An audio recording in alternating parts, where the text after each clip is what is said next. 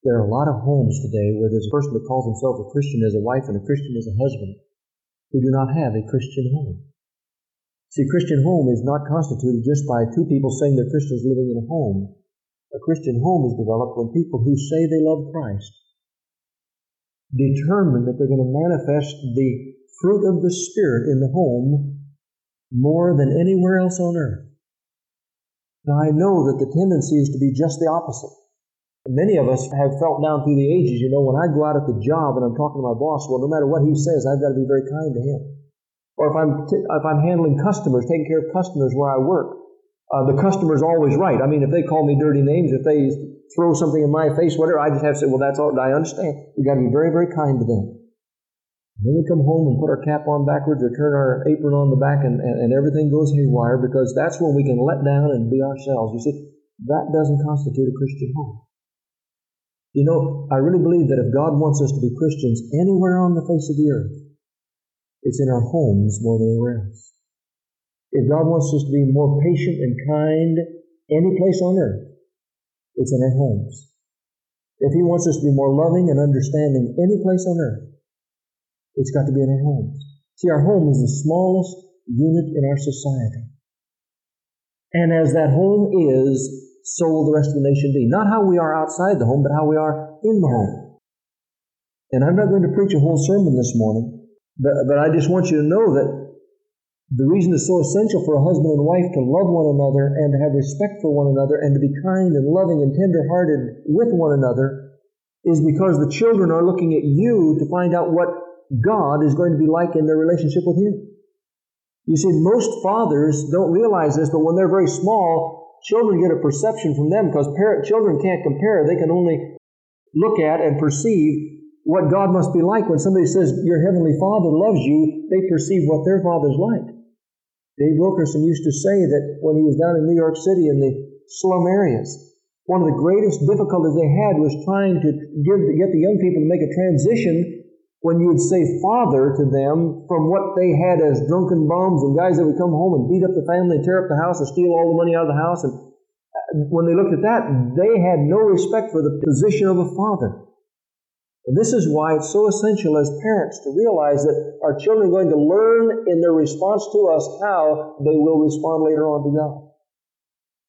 That's why it's not just two Christians in a home, but it's two Christians being Christians in a home.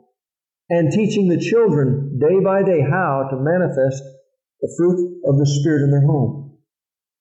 You see, if we really believe that two people are joined together by a sacred vow to God, and they become one flesh for life, and recognize Christ as the head of the home, God the Father is your source and provider, and the Holy Spirit is your teacher, and that's what we're supposed to be confessing as Christians, then of all people on the face of the earth, we ought to see to it and make it our first priority that our homes will be established to where when people walk in, they can sense the presence of the Lord in our midst. Now, if it isn't, we can say, well, it isn't. But by the grace of God, we can also, I would say, I'm determined that it shall be.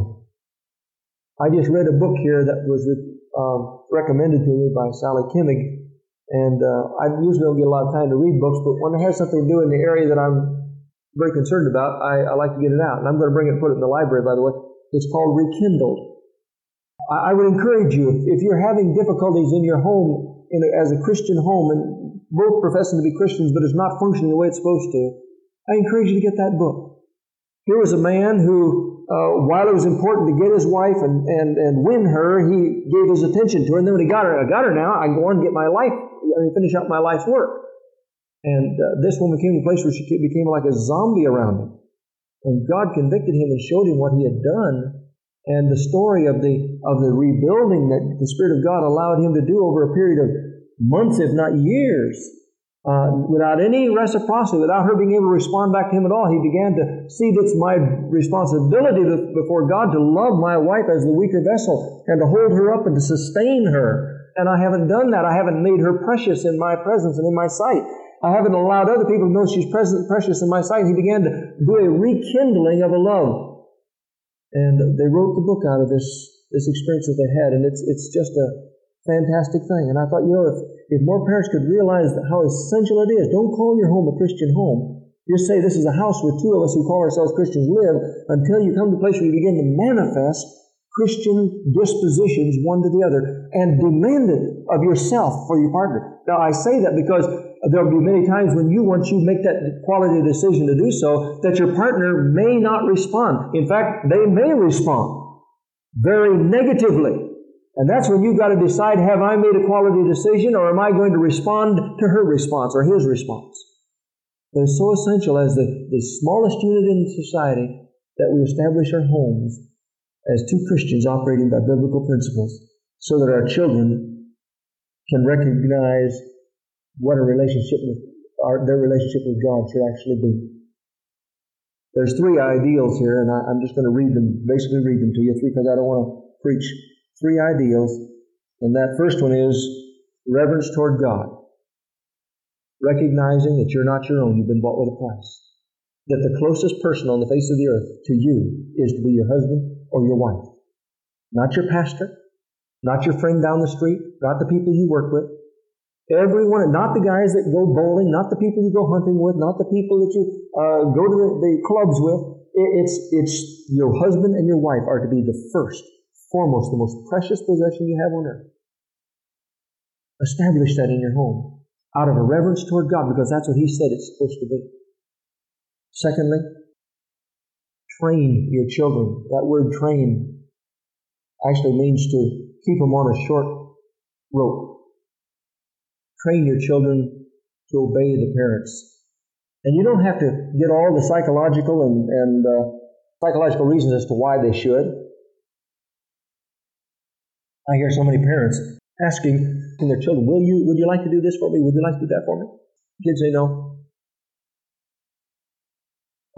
You see, when you open the door for something like that, you teach them to be willful children. There comes a place, you see, God doesn't come along and say, would you like to? He tells you what He wants you to do. And if you're wise, you respond to the Lord. But the Scripture says, children, obey your parents in the Lord, for it is right. You see, that's all you have to say. That's all you have to know in your heart. God says it's right. If it's right, it's right. It's never wrong. It's always right. And so, when I tell you to do something, I expect you to do it. Why? Because it's right. But what if I don't want to? Then we'll deal with it on another level. I've always worked with my children on one level. Say, will you do this right quick, please? Or do this right quick, either way. And expect them to do it. If they don't, I say, now. I always used to say, now.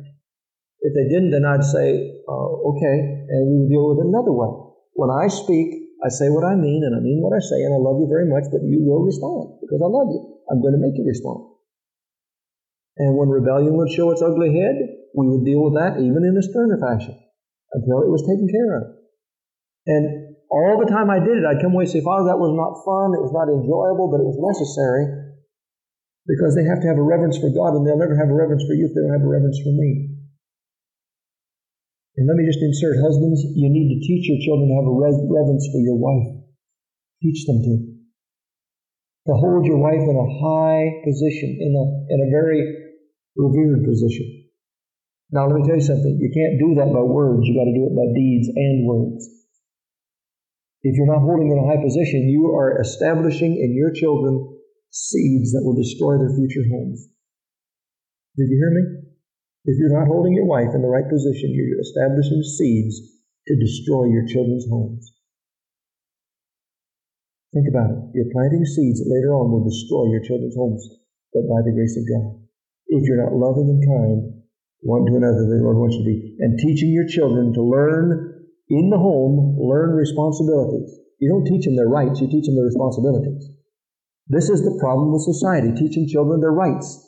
God says they have responsibilities, and when they become responsible, then privileges come with responsibility. Today they want their rights without responsibility, and God says that's out of order. Thirdly, patience.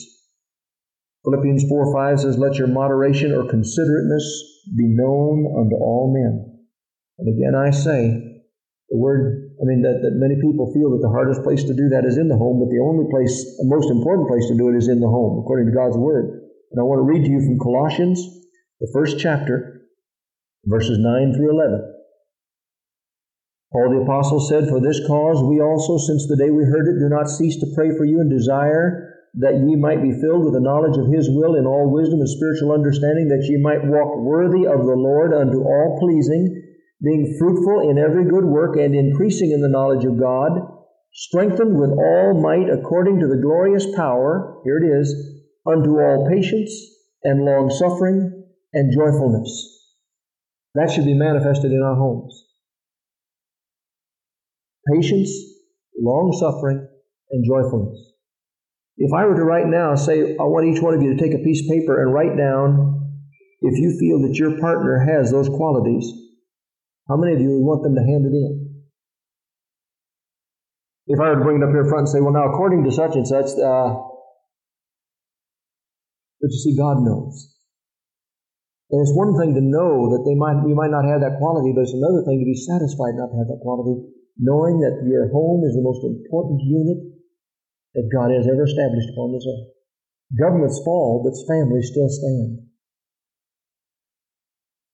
And then back in Philippians, the 2nd chapter, verses 3 and 4. "Let nothing be done through strife or vainglory, but in lowliness of mind let each esteem other better than themselves. Look not every man on his own things, but every man on the things of others." That tells me that the highest form of love in the home will be your concern above everything else, above your work, above your own needs, is the need for the needs of your wife and your children. God says an honorable husband will take care of them first. First. Many times we wait until last. But you see, you never know how long you're going to have them, and you may be working too long to get the other things that are important to you done, and then when you finally got them done, you won't have that loved one to enjoy them with. So God says put them first. Always first. I always asked the Lord when I was a young Christian, that whenever I got married, I wanted my home to be the closest thing to heaven on earth. And I thank God it has been. I can't think of any place on earth I would rather be, day or night, than at home. I'm not saying that to make people say, well, yeah, you say that because yours is. No, I say that because yours can be. But it takes a quality decision, and that's what God wants us to do. Make everything else secondary, but to make our homes a heaven on earth. I'll just tell you this much as I close. If you'll do these things, you'll find out, I don't have to tell you afterwards, you'll know that it's worth it. It's worth it. No joy on earth like knowing the joy of your home being what it ought to be. No greater joy on earth than to know your children love the Lord and are following the Lord. But again, it happens as you plant seeds in your home. Every seed you plant is going to come forth in them later on. By the grace of God, you need to establish your homes to where it's not just a home with Christians in it, it's a Christian home. There's a tremendous difference. Father, minister this truth to our hearts this morning. We thank you for every father that's here. In the name of Jesus, I ask that you would cause us to have a time of blessing and encouragement now as we share one with another concerning the things of the Lord. In Jesus' name, amen.